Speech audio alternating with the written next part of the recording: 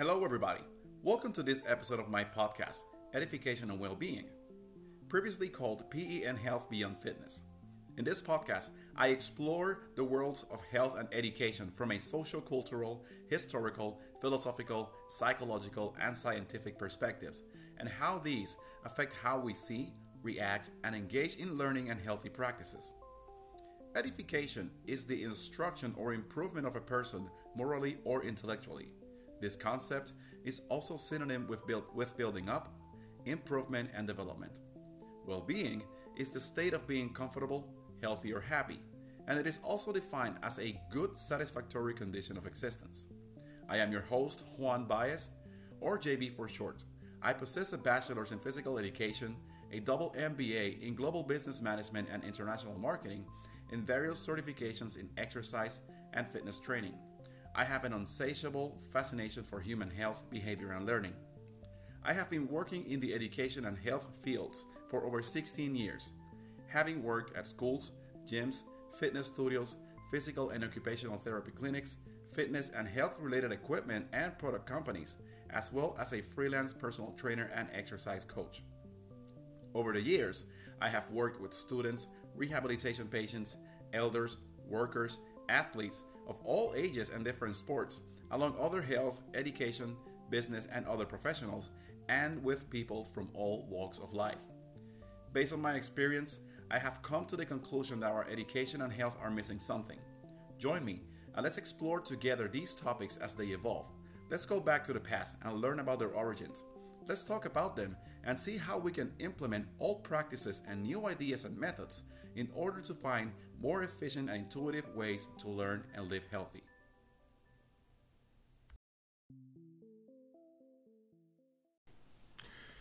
Hey everybody, what's up? Welcome to another episode of the podcast Edification and Wellbeing. Today there is specifically no agenda, at least. I don't have any notes or anything. I just have a couple of topics I want to talk about and sort of present the negatives and the positives of them, sort of rant a little bit about them. And however long it takes. But hey, before we start, as I always say, thank you for listening. Keep listening. Share this with your friends and family. Participate. Make comments. Let me know what you think about. Go to Apple Podcasts and leave me a comment or a review of my podcast. And other ways to help, you can go to my Patreon page and pledge some donations. Whatever spare change you have, you're going to have the link or the links for contacting me and for the donations in the description of this episode. Okay. I'm working in a little more in the in more episodes for the series of the history of health and physical education and fitness and all that. It just takes a lot of reading and takes a lot of time to process the information. Although I'm not processing it because I like to share it as raw as I can. But it takes. I mean, the papers I'm reading are not necessarily all about physical education, and I'm sort of picking what has to do with physical education from the eras of the Roman and Renaissance and all that, and then putting it all together in I would say notes and scripts to share it with you. But it takes some time. I'm working on my business, trying to get new clients and promoting online and my online services and whatnot. So it takes a little time. However, I do have some time to talk about these topics that I'm going to talk today because, again, there was no prior preparation. It's just me and what comes out of my hand. Hopefully what comes out of my mouth will be, if not instructional, at least inspirational in the sense that that you will have something to think about, let's say, throughout the day or the weekend or whenever you hear this episode and sort of gets you thinking, right? So technically, this is a philosophical episode. Oh, and the topics are, I want to talk about technology. I want to talk about authenticity. And I want to talk about cooking, okay? I think technology, because I mean, technology can be of great benefit to us, and even more when it comes to education. But at the same time, it could be very dangerous. Authenticity, in my opinion, I think that you see a lot of mostly like young people saying the word legit and legitimate, or like you're legit or you're not authentic. But I want to talk about what I think it means, right? And again, this is more of a philosophical thing, so there is no right or wrong way to look at this, but I just want to sort of present ways for me to keep thinking and for you to keep thinking, and hopefully you will let me know what you think, and hopefully we can even have a discussion in this podcast about it.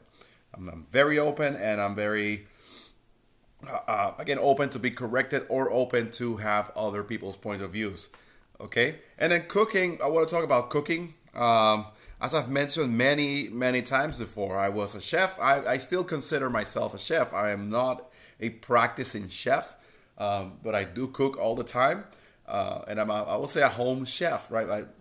But yeah, I did work at restaurants and ran line and ran stations and helped create menus and all of this crazy stuff that go on in restaurants as a chef and as a line cook and as a dishwasher. But I think that when it comes to health and even physical education, cooking has a lot to teach to people. And as I've said before, I'm going to keep repeating this as I said before because I've mentioned these things many times.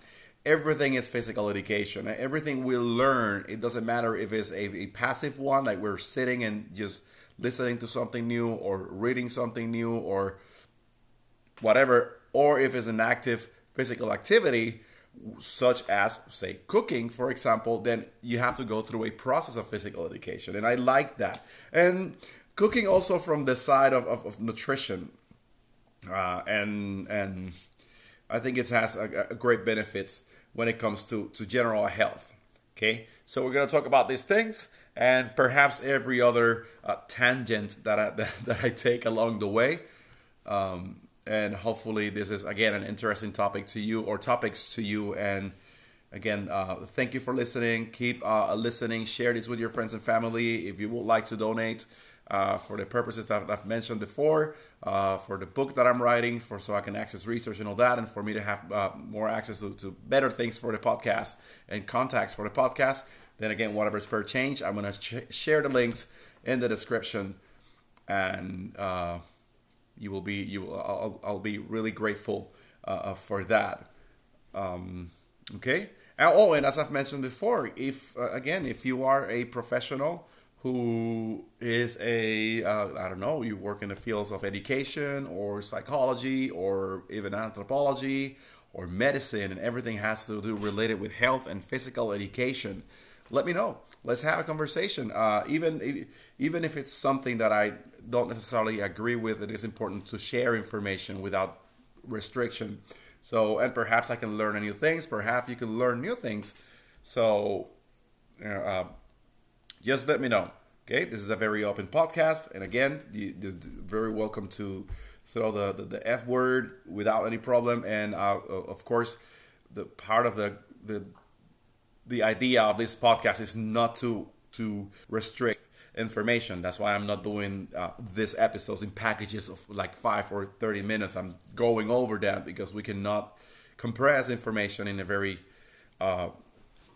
a short amount of time, and perhaps that's where technology comes in, and the advance in technology and all of these things. I'm sorry. So, anyways, without further ado, let's take a little break for this introduction, and then we'll coming back to. We're going to start talking about technology.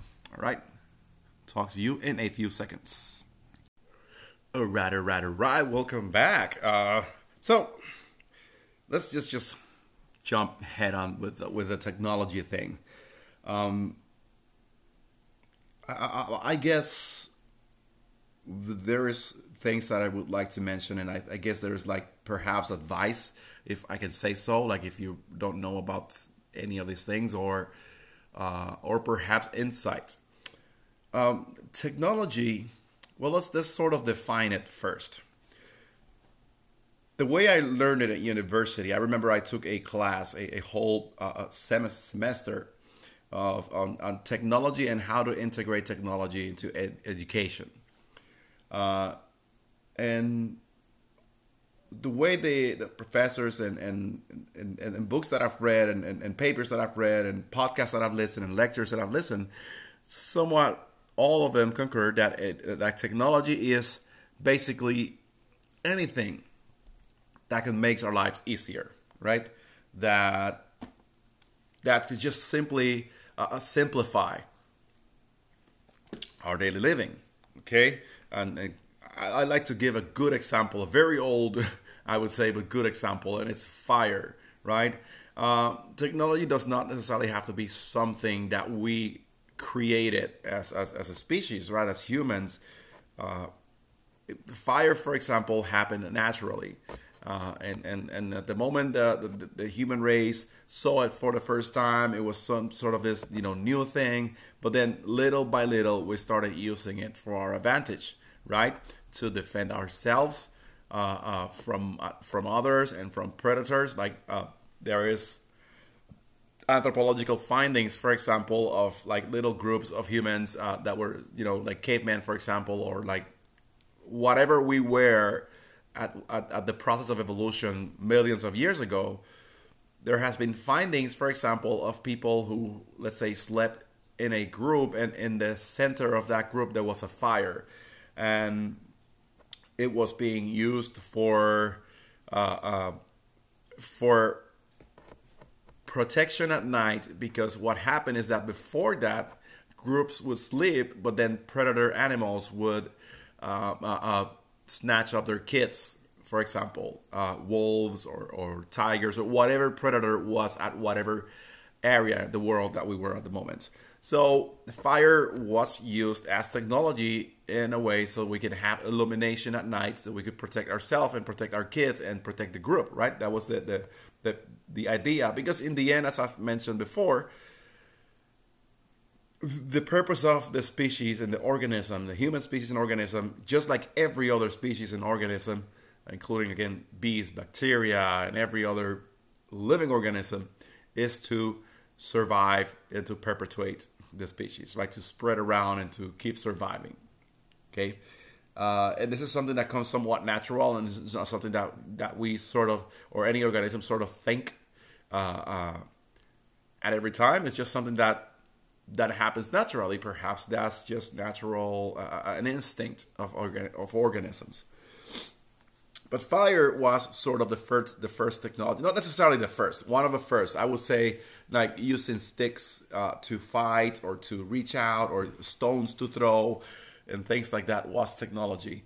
In the same way, we can come a little closer, and I have, for example, by my side a cup of coffee from NASA, and I was visiting the Space Center a couple weeks ago, and I have 2 bottles of water, and that's technology, right?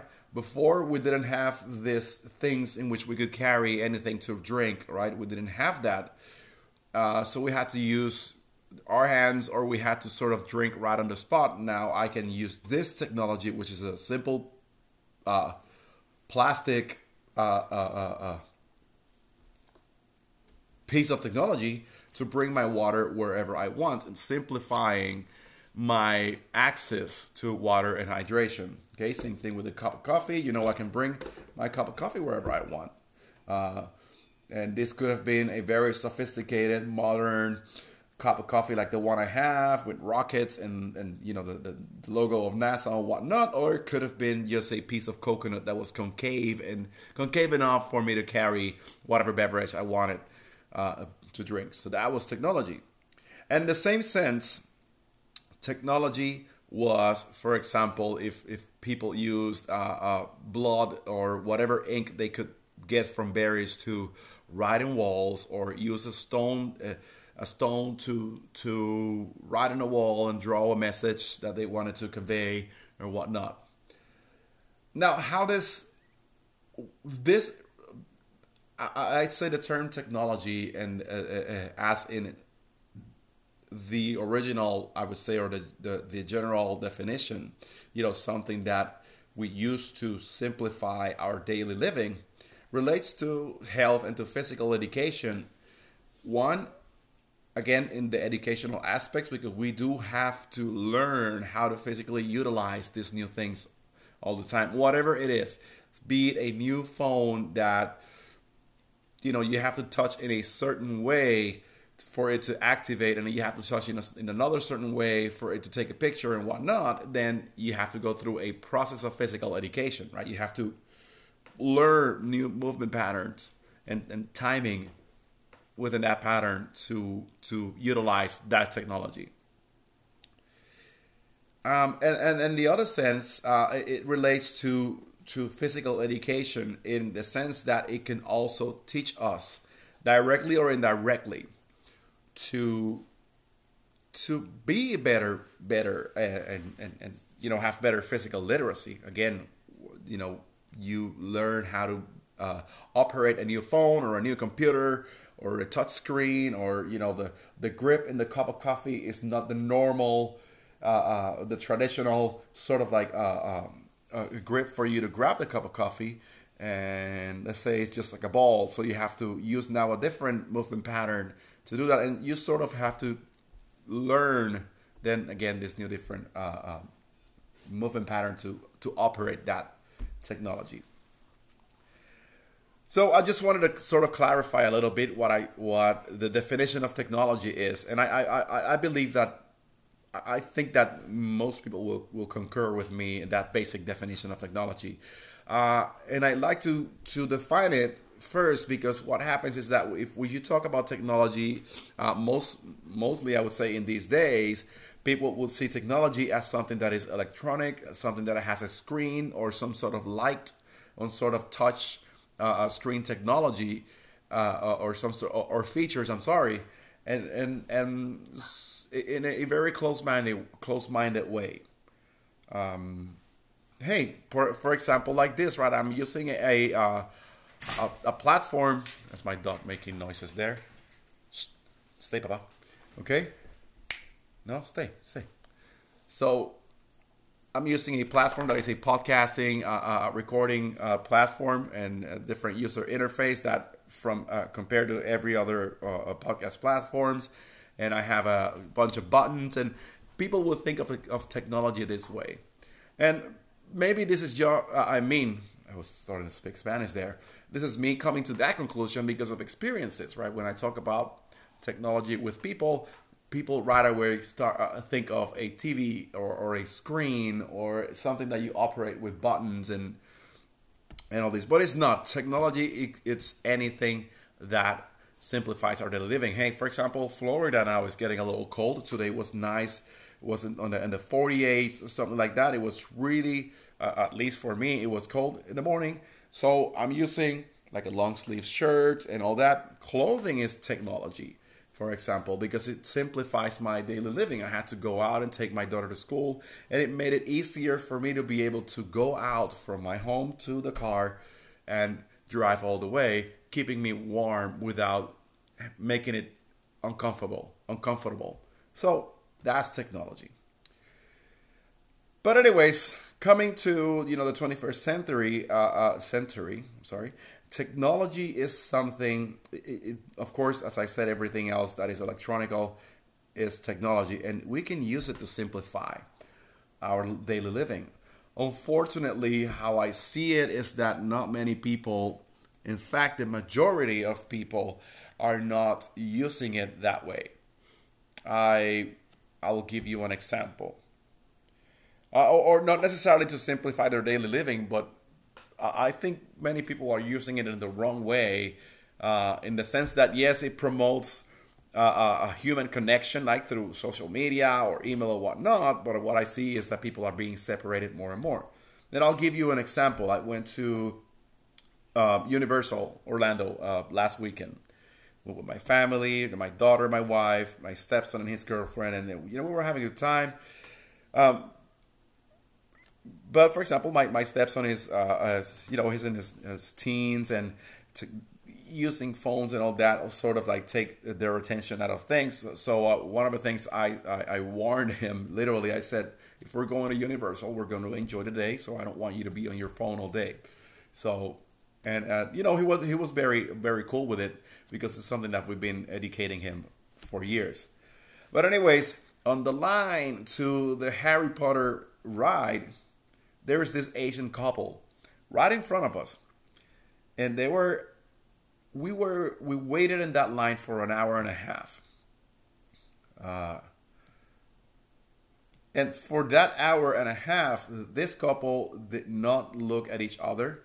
They didn't talk to. They only talked to each other to show the other, like their partner, whatever the fuck it was they were looking at their screen. Like, check out this jacket. Oh, this is an eBay or whatever, or Facebook or Instagram. And I was telling my wife, like, holy shit, look at this. There's no, this. Are they really a couple? I mean, and at some moment, at one moment, they sort of like look at themselves in the eye, and kissed, just a quick kiss. There was no warmth, there was no desire in it. It was just sort of like, okay, let's just do the obligatory kiss to say that we're connected or whatever. This is just me thinking, and they just went back to the fucking cell phones. They didn't look at each other again. They were always looking down. 1 fucking hour and a half. And it came to mind. I was listening to. I listened to this podcast. It's called Tangentially Speaking, from I think it's Christopher Ryan, psychologist and author and whatnot. But in one of his episodes, he presented a song of this guy, that the song goes something like this. I think that the guy would say, like, I don't think you understand. I don't think you understand. I want to slap the fucking phone out of your hand. And it would just go like, wait and say a couple more things, and then, I don't think you understand. I don't think you understand. I want to slap that fucking phone out of your hand. And the song was directed to that we are living in this society in which we live in the fucking phones. We don't live in the world. We go to places and people tell me, for example, wow, your daughter is so, how can I say, so connected into the world. She's not always on a phone. She's always looking at this. She sees details that no other kids see. But one of the things is the education that my wife and I are giving her, right? When we go out, for example, I have a tablet and she watches TV, and we let my stepson go and be on the phone and text and Instagram and whatnot. But there is times that we're saying, let's take the fucking technology away, even if it is to be in front of a screen and watch a movie like a family. As a family all together, there is no phones permitted. When we go to eat, or when we eat at home or at restaurants, there is no phones permitted on the table. Like the occasional picture and whatnot. I have a food Instagram that I like to keep up to date, so I'm always taking a little picture and then just turn it off, boom, and we eat. And there is no phones allowed while we eat. We will talk about something, like if we're eating together at home, when we can. We're talking about what happened in school, what happened in the day at work, and all these things, and that keeps us connected. That keeps us much more connected than saying hi, hitting like, or that little heart on Instagram, or hitting like on Facebook, or commenting then. And that creates, I think, confidence and trust within the family. But anyways, this couple was I was so angry, and then I started, I told my wife about the song, and I started singing it to her, like in a low volume, but somewhat wishing for them to listen to me and say, and sort of come, either say something and get angry at me and say, hey, what the fuck you're saying, you motherfucker, or saying, hey, or reacting and say, come on, I think we should stop. And like literally hour and a half in the fucking line, and it didn't stop.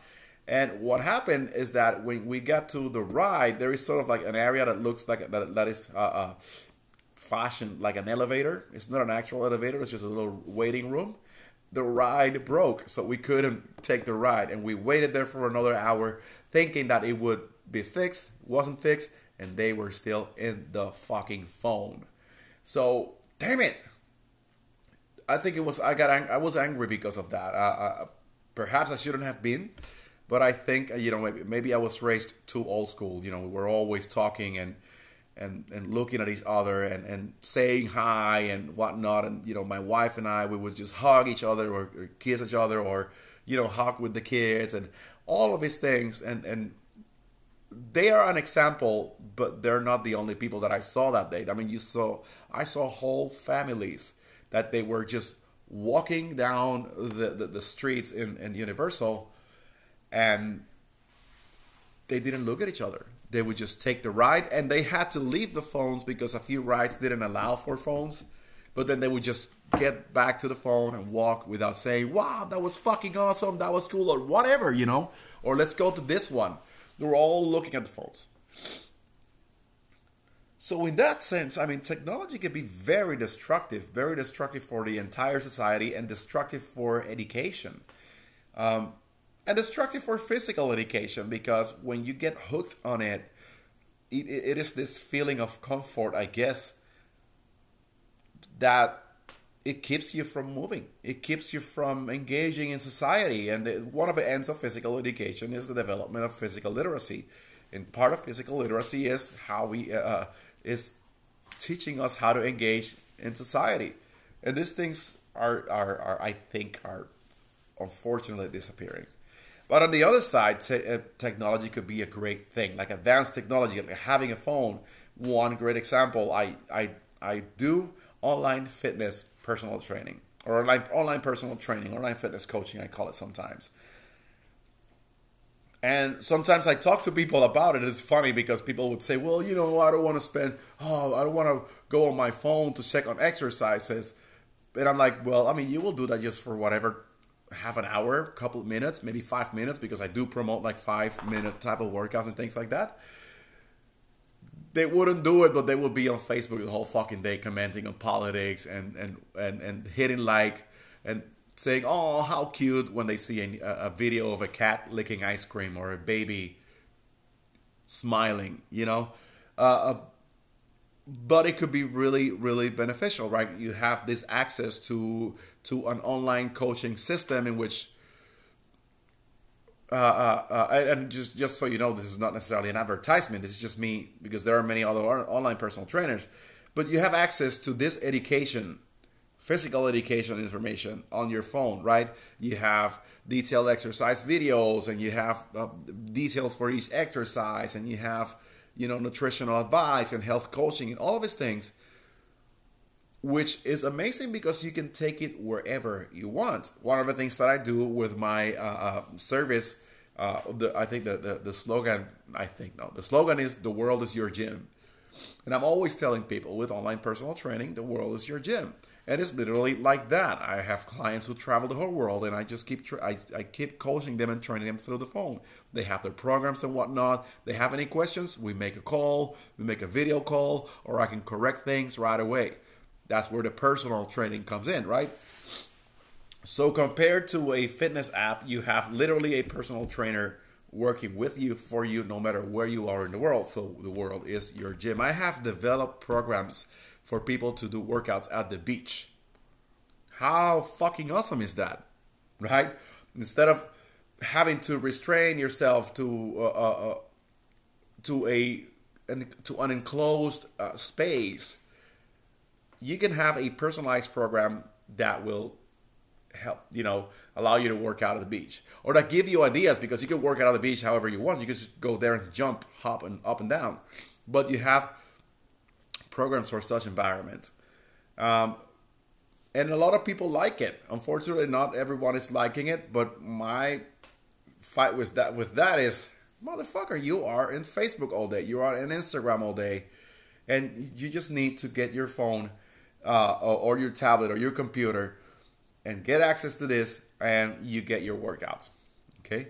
And it's even, when it comes to online personal training, I think it's a great, and I am a personal trainer, right? And it sounds like I'm going to throw myself, or I'm throwing myself under the train here. But it's even better than having a personal trainer, like in-person trainer, coming to your house.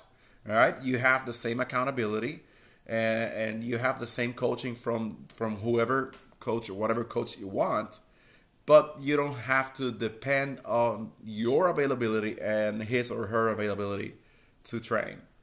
So literally you can train wherever you want or wherever you can at whatever time of the day you want or you can without feeling like this restriction. I guess we live in a society that is so used to calendars and scheduling everything that I guess that for some people it's hard not to or to see it in a different way.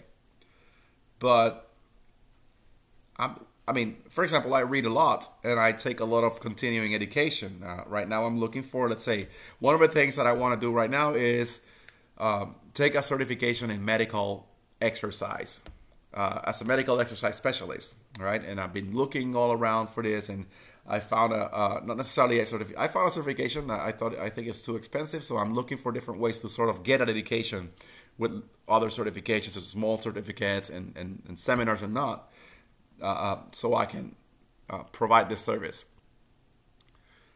And I'm looking for it online. I don't have to go to college. I don't have to go to a physical college. I already went for almost 8 years to college. I went to physical education school and I went to business school. That's too much. I mean, and it's not necessarily too much. I do like the university lifestyle. And it was awesome and all that. But at the same time, hey, if you have kids, if you have a business, you have family and things to do, then a great option is for you to use technology. Hey, in fact, you go to physical university and you're using, guess what? Computers, and you're making Skype calls with friends or with colleagues to make a project or whatnot. So it is being integrated anywhere. We might as well embrace it and use it for the things that will make us better. Again, health education, listen to podcasts that are educational. Listen to podcasts or lectures. If you're watching YouTube videos, one of the things that I argue a lot with my stepson, he likes to watch videos of people playing video games, saying bad words and laughing like shit. But there's no education. There's no actual edifying content in it. So I'm like, hey, but you're not even playing the game, Let's say I play video games. This last game I'm playing right now is God of War, and there is areas that are little stuck. So I would go to YouTube and find information about that specific. So it does help me.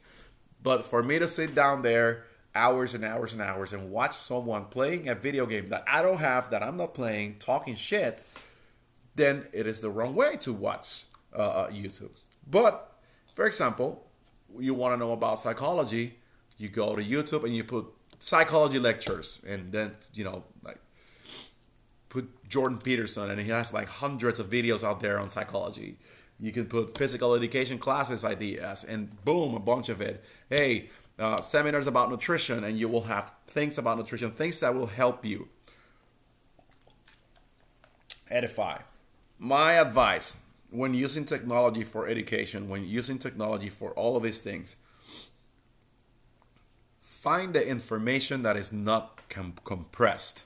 Find information that is not saying, in just 30 minutes, you will just learn. Like, for example, I was looking at my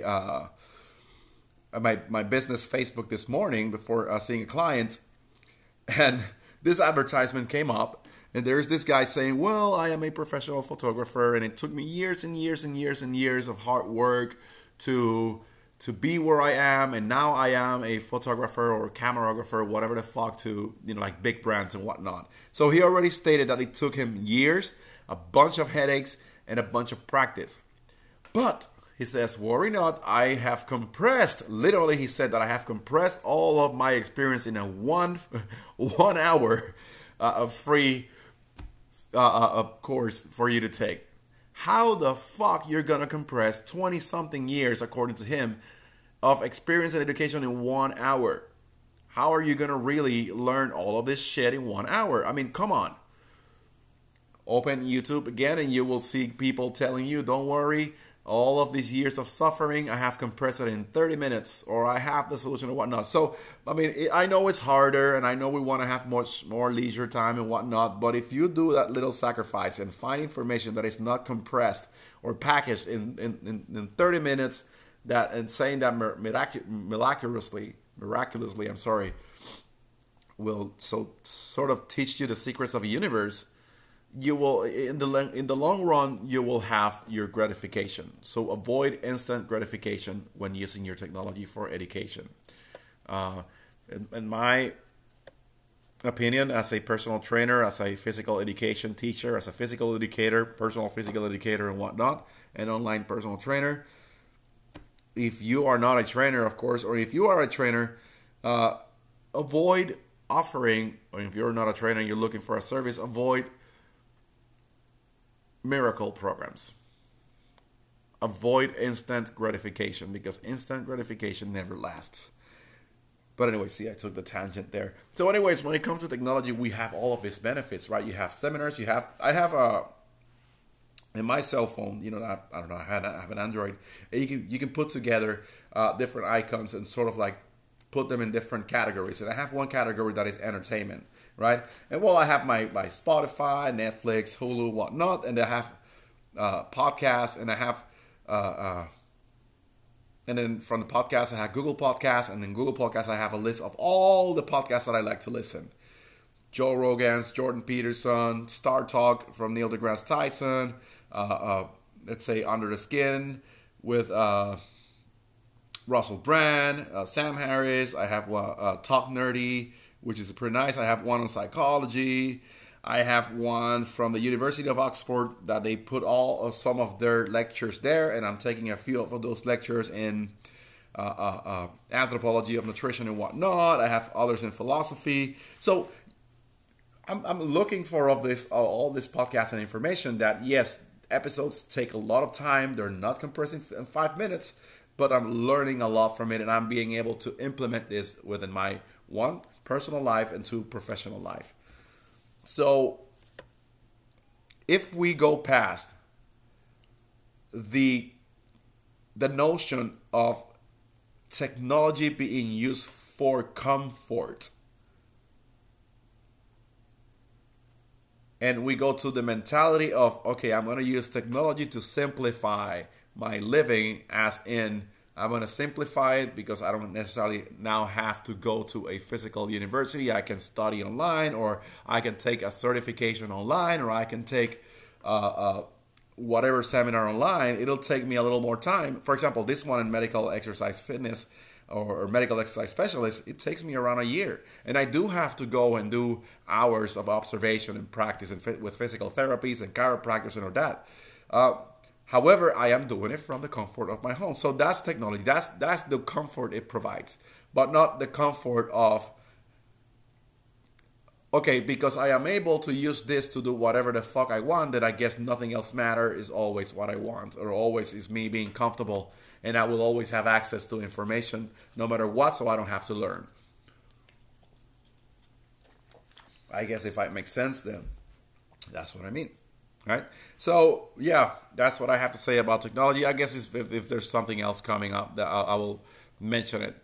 But then I want to take a little break, and then we're going to talk about the authenticity and then cooking. All right? Talk to you in a few seconds. Hey, welcome back, fellow edifiers. Juan here again with this other section. So, authenticity. All right? This is a topic that I wanted to just talk a little bit about. And again, I haven't read shit about authenticity, so it is just me again, sort of like in a positive way, and hopefully in a constructive way, talking crap about it. So, anyways, another person, I heard someone the other day saying to someone else, "You're not authentic, you're not legit." Right? That's the word that most young people use now, like legit, and all of this. Shit, and I hear it a lot. I hear my stepson talking with his friends, and always like legit. And I'm like, well, what the fuck does that really mean? Like, what the fuck is legit? What the fuck is authenticity? So I guess it could be defined as being original, as being unique, as being, or as not being, as something not being influenced so much by something in a way that that thing that's coming up resembles whatever it is that influenced it. I don't know if that makes sense to me. If not, write me a text and say, what the fuck you're talking about. So again, let's just say, and coming back to, let's say education, or hey, we're going to talk about cooking. So let's talk about chefs, right? So I used to work in restaurants. I didn't go to culinary school. I just learned, I was self-taught, autodidact, started dishwashing, and from there, going up until I went all the way up. Okay, but it wasn't easy, right? And I remember one thing. I was giving a cooking lesson. My best friend and I were giving a cooking lesson, and one of the people that was one of the students of the class mentioned that we were authentic chefs. And this was a well-traveled person, a doctor who traveled the whole world. It's a foodie, and she's been to prestigious restaurants. I never thought, right, and I would never compare myself to those. I guess I try to be as humble as possible. But anyways, she said, "You guys are authentic." And she says, well, I've eaten all over this place and all over this and all that. And I've been to, and she mentioned restaurants in France. She has been to Thomas Keller's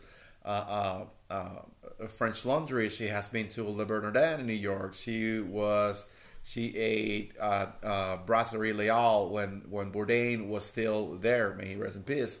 I've eaten in Leal, but Bourdain was not a chef there anymore. She's mentioned, like Wolfgang Puck and all of these great chefs of the Food Network or the food scene. But one of the things she said, it was that she asked us where we go to school, right? And we had a joke that we went to Borders Library School. If you're hearing this and you're American, I think they were only in the United States. But it was, that there's Barnes and Noble. Well, I think before and during Barnes & Noble, there was Borders, right? And Borders was a library. And we would go, this was in Puerto Rico, we would go there and literally we would hang out in the cooking section or buy cheap books and all that. But we would buy books in different topics in the cooking industry, or from different cuisines, right? So, right now, for example, I'm looking at my cookbook library and I have Asian books, Spanish books, French books, pastry, Puerto Rican, Italian, all seafood, all barbecue and all that. And we would learn all of these techniques, then we would implement them in whatever we were cooking. And we started cooking not professionally, we started cooking just for fun. But along the way, going to parties and things like that, you meet someone. I was a personal trainer still at that moment too, and you get clients who want to throw a party, and you get a little confident with the clients, and you tell them, hey, I was cooking at this place, and they will hire you and whatnot, and you start making connections. And so when we tell our story, she said, well, perhaps you guys are authentic because of that, because there's no specific school, you're self-taught. And this is something that I came to know when I was or learned when I was working at restaurants. You go to a restaurant that is let's say a typical Spanish restaurant, and there's mostly Spanish educated people, like Spanish cuisine educated people, or Spanish techniques, or French, right? Because the French so far, it's one of the modern cuisines, and it's been sort of the most famous, I would say. So everything will be French influenced in terms of not necessarily the flavors, but influence in terms of techniques. In fact, I have seen, for example, Spanish restaurants that would use the modern sauces, of French cuisine, right? The bechamel and the marinara and all of these things, or hollandaise and whatnot. But then we develop these strategies, or all this we put together. Since we put together all of this information in a way that is not typically put, like, because again, you go to culinary school and then you will typically learn the French techniques because that's what dominates. But hey, we were invited to a party and we were doing sushi, so we would learn fucking sushi. And then, we wanted to cook together and we wanted to do hamburgers, so we would learn sort of like a typical American way of doing a hamburger. And then, we would do Puerto Rican cuisine, and I would just call my mom, and Mom, what is this? And we would put together all of these things, and we would come up with our own things to do. Having said that, I don't think that authenticity or being legit is necessarily not being influenced by anything, because we were still, for example, influenced by all of these cuisines and flavors and education and whatever, or events that we would go, or things like this, right? I guess it's using all of that influence, all of the influences that you're getting from whatever it is, and putting them in a unique way that I would say very few or almost nobody has done before. In that sense, I like to use myself as an example, as a physical educator and as a personal trainer. I am not married with any specific system. I did mention, for example, in this previous section talking about technology, I mentioned me wanting to take the medical exercise specialist certification. But the way I see it is that is not going to be what is going to define my service. I have taken certifications and seminars and courses and webinars in core training, golf training, therapeutic exercises, stretching, myofascial release, all of these things. However, I don't consider myself, or I don't call myself a myofascial release specialist, or I don't consider myself a core training specialist or a golf training specialist. I take all of this education and put it together in a ways that makes sense for me, and I am a physical educator imparting all of this knowledge and help that I can bring out to my clients and the public, in person or online. And I am doing it in such a way that it has happened before that clients have say, again, you are a very authentic person. I had a client who said, well, and this word stuck with me because the client said, so far, I used to work in a place. Well, I've worked in many places, but I had this client at this place that I used to work that when I resigned, he called me and said, man, I am sad. So far, you're the only one here that gets it. You're the only one that's authentic, and you're the only one that adapts to the client instead of to the system. And sort of that's what I do. It's just like with cooking. I never married with any specific cooking or cuisine. Like, people ask me, like, hey, what's your specialty? And I'm like, well, I would cook a little of everything, I did a lot of sushi for many years. So I'm very dominant in that aspect, but that doesn't mean that I wouldn't do anything else, and the more I learn, the better. The last book I got it's a book on barbecuing, and I've been learning a lot about it because we would do barbecue, when I was a kid at home and all that, but it was just like the typical, well, you put the charcoal, put some liquid gas and burn it, and whatever comes out. But learning these techniques of how to cook on the open fire, how to harvest the wood that you're going to use, that the flavor is going to give without necessarily using liquids or chemicals, and sort of spreading the fire in different ways to have different heats in different areas, then I'm learning all about that. However, as I said, then I am not a specialist in barbecue. I wouldn't consider myself that, because I think it's one of the keys to be authentic is to never think that you know more than anybody at a specific thing. And in health and fitness and physical education, I consider myself pretty knowledgeable. I would dare to say, even compared to the typical personal trainer, I have a bachelor's in physical education. Everything that the typical personal trainer went through in a weekend, in most cases, I went for 6 years. right? However, again, I wouldn't say that I don't have anything to learn from that typical personal trainer, or that I don't have anything to learn from anybody else just because. But what I do is I take that knowledge and put it in a way that makes more sense to me, in a way that I can adapt to my clients more and more and more. So I guess that will be authentic, right? Being influenced by, but not completely driven by something. Yeah. So that's what I think about authenticity. That's what I think about legit. So, anyways, I just hear this word a lot, or you would say like authentic fitness, authentic personal training, authentic core training, authentic TRX, authentic CrossFit. And it's like everyone is pulling to their own side, but no one is just sort of, or very few, including myself, I think, bringing things together in a way that makes sense, instead of saying, well, I'm authentic, you're not, because you don't think like I am, or whatever. I guess that's what I'm trying to say. So yeah, am I authentic? I think yes. Am I legit?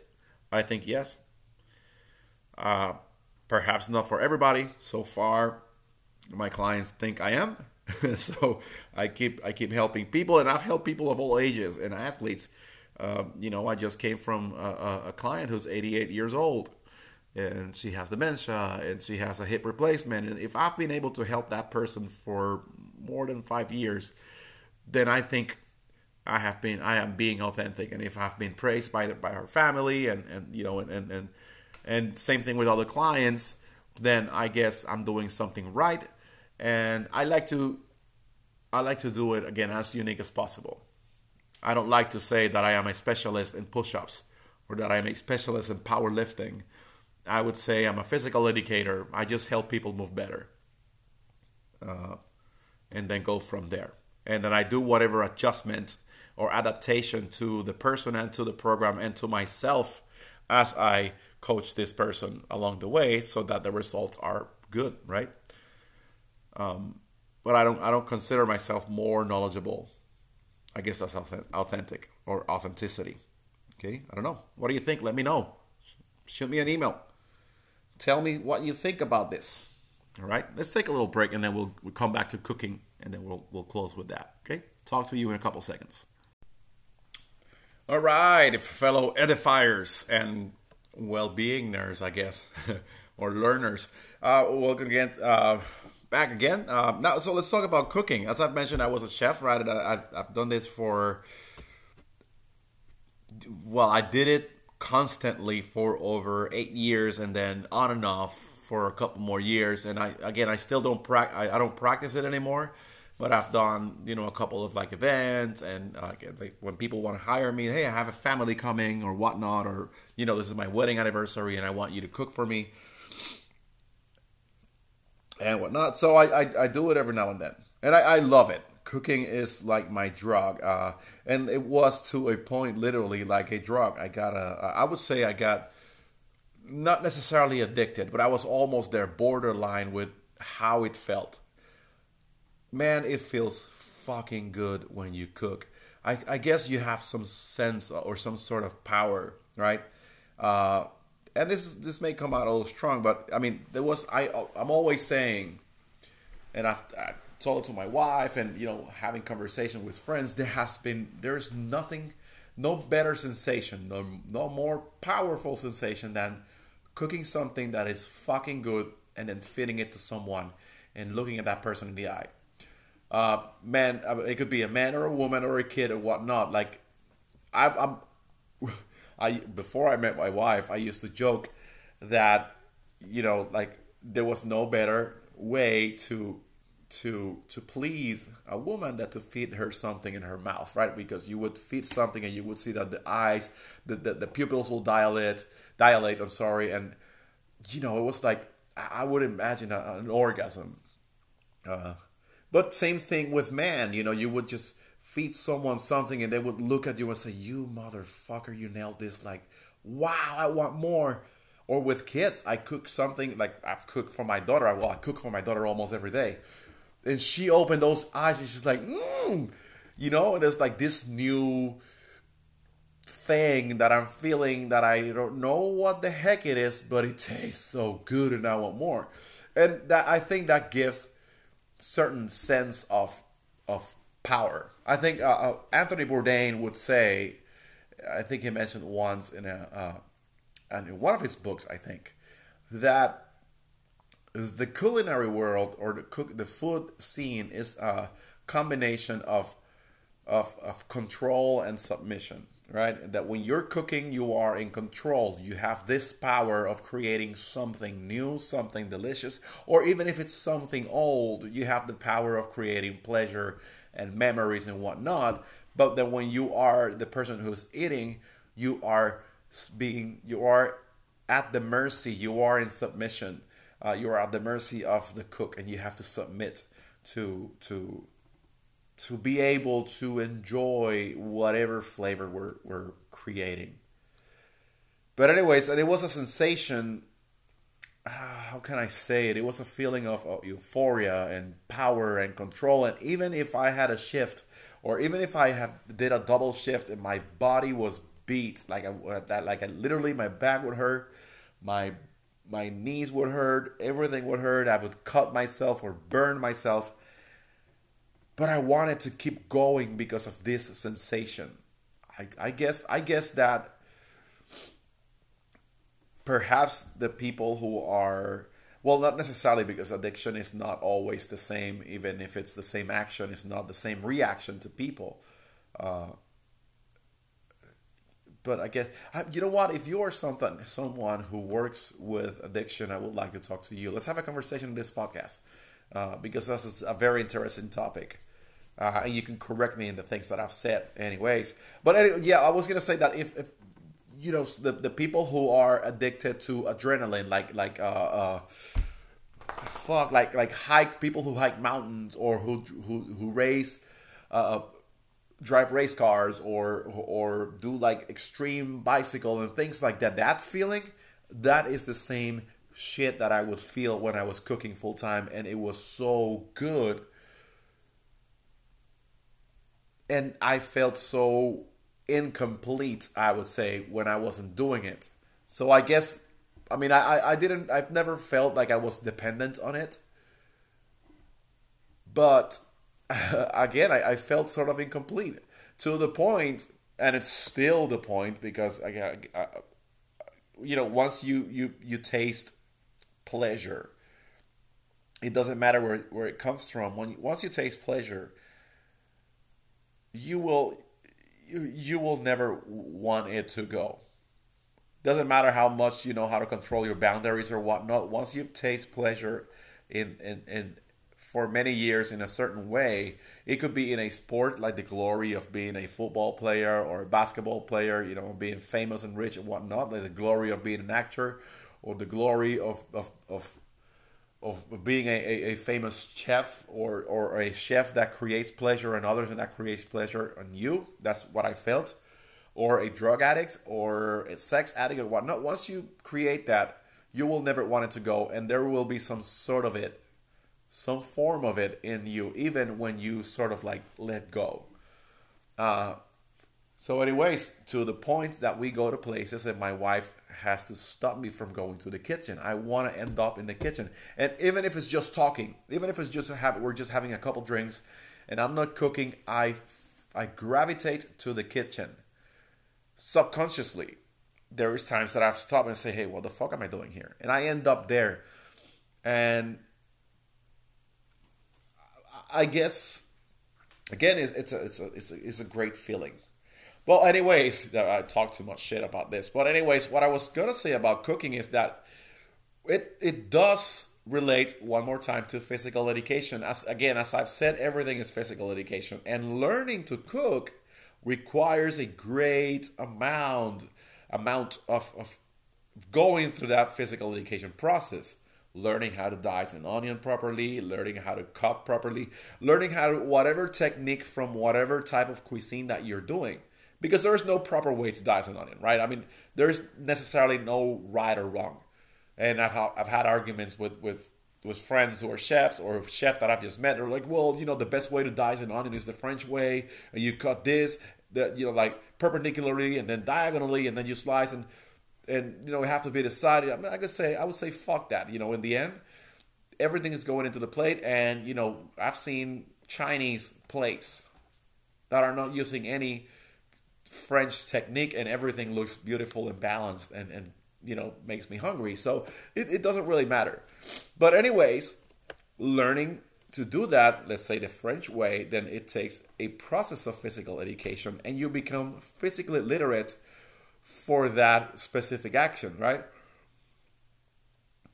And learning not necessarily to cut or to saute or to or I would say or to whatever concept or that you need to learn. But even working in the kitchen, you have to learn to bend in different ways and to walk in different ways. Especially like if you in my case, I used to work in a cramped kitchen in one of the restaurants, and you do have to learn different movement patterns. No kidding. And your reflexes has to be on point. And whenever you hear someone behind you coming hot, you have to really move in a certain way that person would pass behind you, that nothing gets lost and you don't get hurt and whatnot. So it does require a tremendous amount of physical education and education in general. And the level of attention that you have to pay at a kitchen, it is something that it is a great learning for the rest of life. I think there is no chef that I have met that is not extremely attentive to detail. Even in conversations, hey, you missed this word. You didn't say you mean this way. You mean that way. We're perfectionists. Some more than others.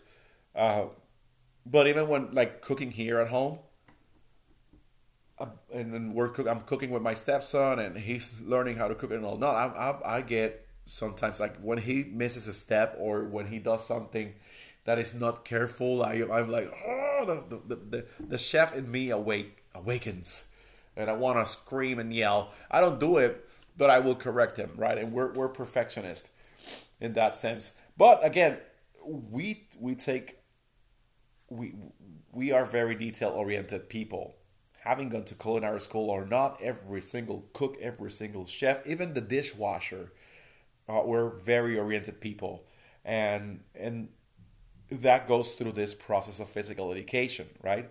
To physical education, which affects all of the aspects of an individual: the social aspect, the psychological aspect, the physical aspect, the spiritual aspect.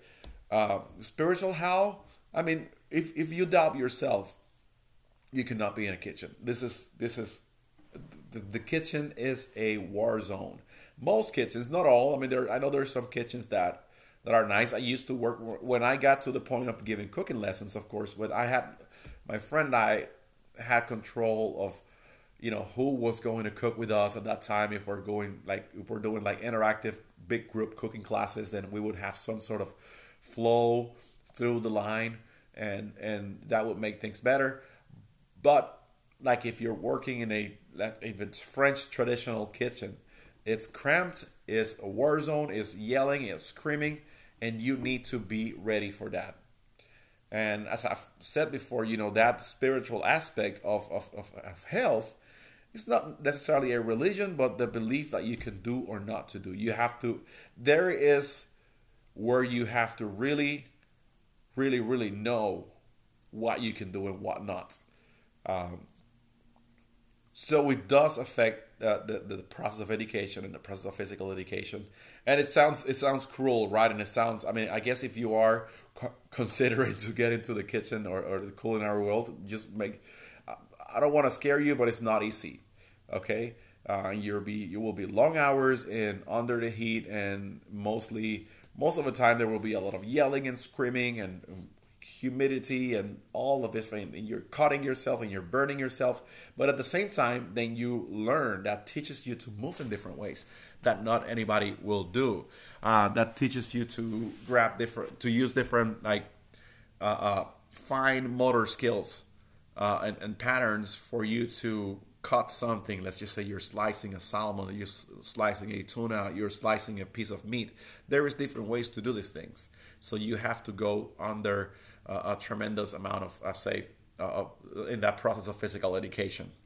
And I like it a lot. But anyways, the point is that, as I've said before, one more time, I keep saying as I said before, everything that we do is a process of physical education. Even when you are reading a cookbook and you are learning all of these concepts, there is physical education in the sense that there is physical change in your body and your brain is learning something different, and that learning of something different is creating a new neural connection. And that neural connection then will translate into you then going into your kitchen and slicing or dicing an onion as you like you never done before. So there was physical education, and it's a very incredible way. I love cooking, and I will never stop loving it. I think even sometimes, even if sometimes hurts, like Saturdays, most Saturdays I tell my wife that that's my cooking day, and that's my fix. I get my crack on Saturdays, and I would spend the whole day. I would make something in the morning, breakfast, whatnot. Then I would get a whiskey, and just keep cooking and cooking and cooking. And I'm always learning different techniques. Again, perhaps me mixing all this concept of physical education and cooking, I'm always looking for different ways to cut something, or different ways to prepare something, or like if I'm rolling a chicken, then I would find different ways to roll it and then to tie it up and whatever. So it requires us to going to different physical activities, and that requires physical education. Okay, so and if you have the opportunity cooking, I think everybody should learn how to cook. This is I mentioned Anthony Bourdain because I guess I've never been a fan of someone or something, but I was a fan. I'm still a fan, even though he's dead. I'm still one of his biggest fans. I have his books. I have watched his shows from the first one. I have the whole series of Cook's Tour, and I've watched all to the last episode, and I'm going to watch him again. But he used to say that everybody should learn to cook, at least decently. Everybody should learn to cook decently, and on the way be able to feed someone. And that's something very important, because cooking is not necessarily feeding ourselves or learning how to cut or prepare a food. It has a very social component, and it's bringing people together since the prehistoric time in front of a fire so we can eat. And then from there, it becomes something more connective, like we're starting to share stories and we're starting to connect with the people that we're eating with. And then we're becoming better people, that we learn more about others instead of just ourselves. And cooking and feeding others helps with that. When it comes to nutrition, I can say, there's no actual scientific proof that like a specific diet or like specific a type of cuisine is healthier or whatnot. I guess I'm talking about when it comes to you being able to prepare your own food and feed yourself and others along the way, like Bourdain would recommend.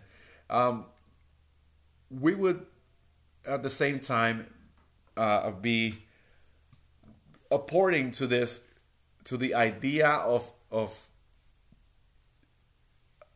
preserving the species, or preserving the organism. Because if you don't eat, we die, right? It's very simple, and not everybody cooks right. If everybody cooks, was awesome, but kids, for example, and babies cannot die. So if the parent don't know how to cook and there is no processed food, then there will be an issue with that. And in terms of economy, then it's been proven by nutritional scientists, for example, that deal with all of this and help people understand the importance of cooking, you spend less. You spend a fucking lot less than eating outside. At the same time, again, you're creating this meal that is not just going to feed yourself, but it's going to feed your soul and your body and your spirit, and it's going to also feed your family if you have family, or your friends if you have friends, right? And you cook for them. So it has a benefit in every single aspect of health and education. So in your edification and your well-being, learn how to cook. All right? So, and that's it. So again, I mean, summarizing a little bit, let's use technology in the proper way, right? Let's use it for the right things and not just for Facebooking all fucking day and being on Instagram all fucking day hitting likes. If we're going to post on Instagram or in social media, let's post something that is inspirational, really inspirational, not hashtag love, hashtag success and showing your ass, but perhaps a quote that can inspire someone, something that is as authentic as possible. And learn how to cook. Come on, let's learn how to cook. Let me know what you cook and what you like to cook. Let's talk about it. And if you live in Central Florida, let's plan to get together, cook together. How about that? All right, guys, that's been everything for today. Again, all of the links for contact and for donations and all of that will be under in the description of the episode. Thank you for listening. Share this with your friends and family. Go to Apple Podcasts and leave me a review there, and every other platform that you have the capacity to leave a review, do it. I will be grateful for that, and that'll help me promote and get more listens to the podcast. All right. If you are a professional, again, someone who works with addiction, a psychologist, or medical, or educational, or whatever, contact me. Let's set up a date and let's have a conversation on the podcast. Let's just talk about edification and well-being. All right. All my contact information will be in the description. Thank you for listening again. Have a great weekend. Bye-bye.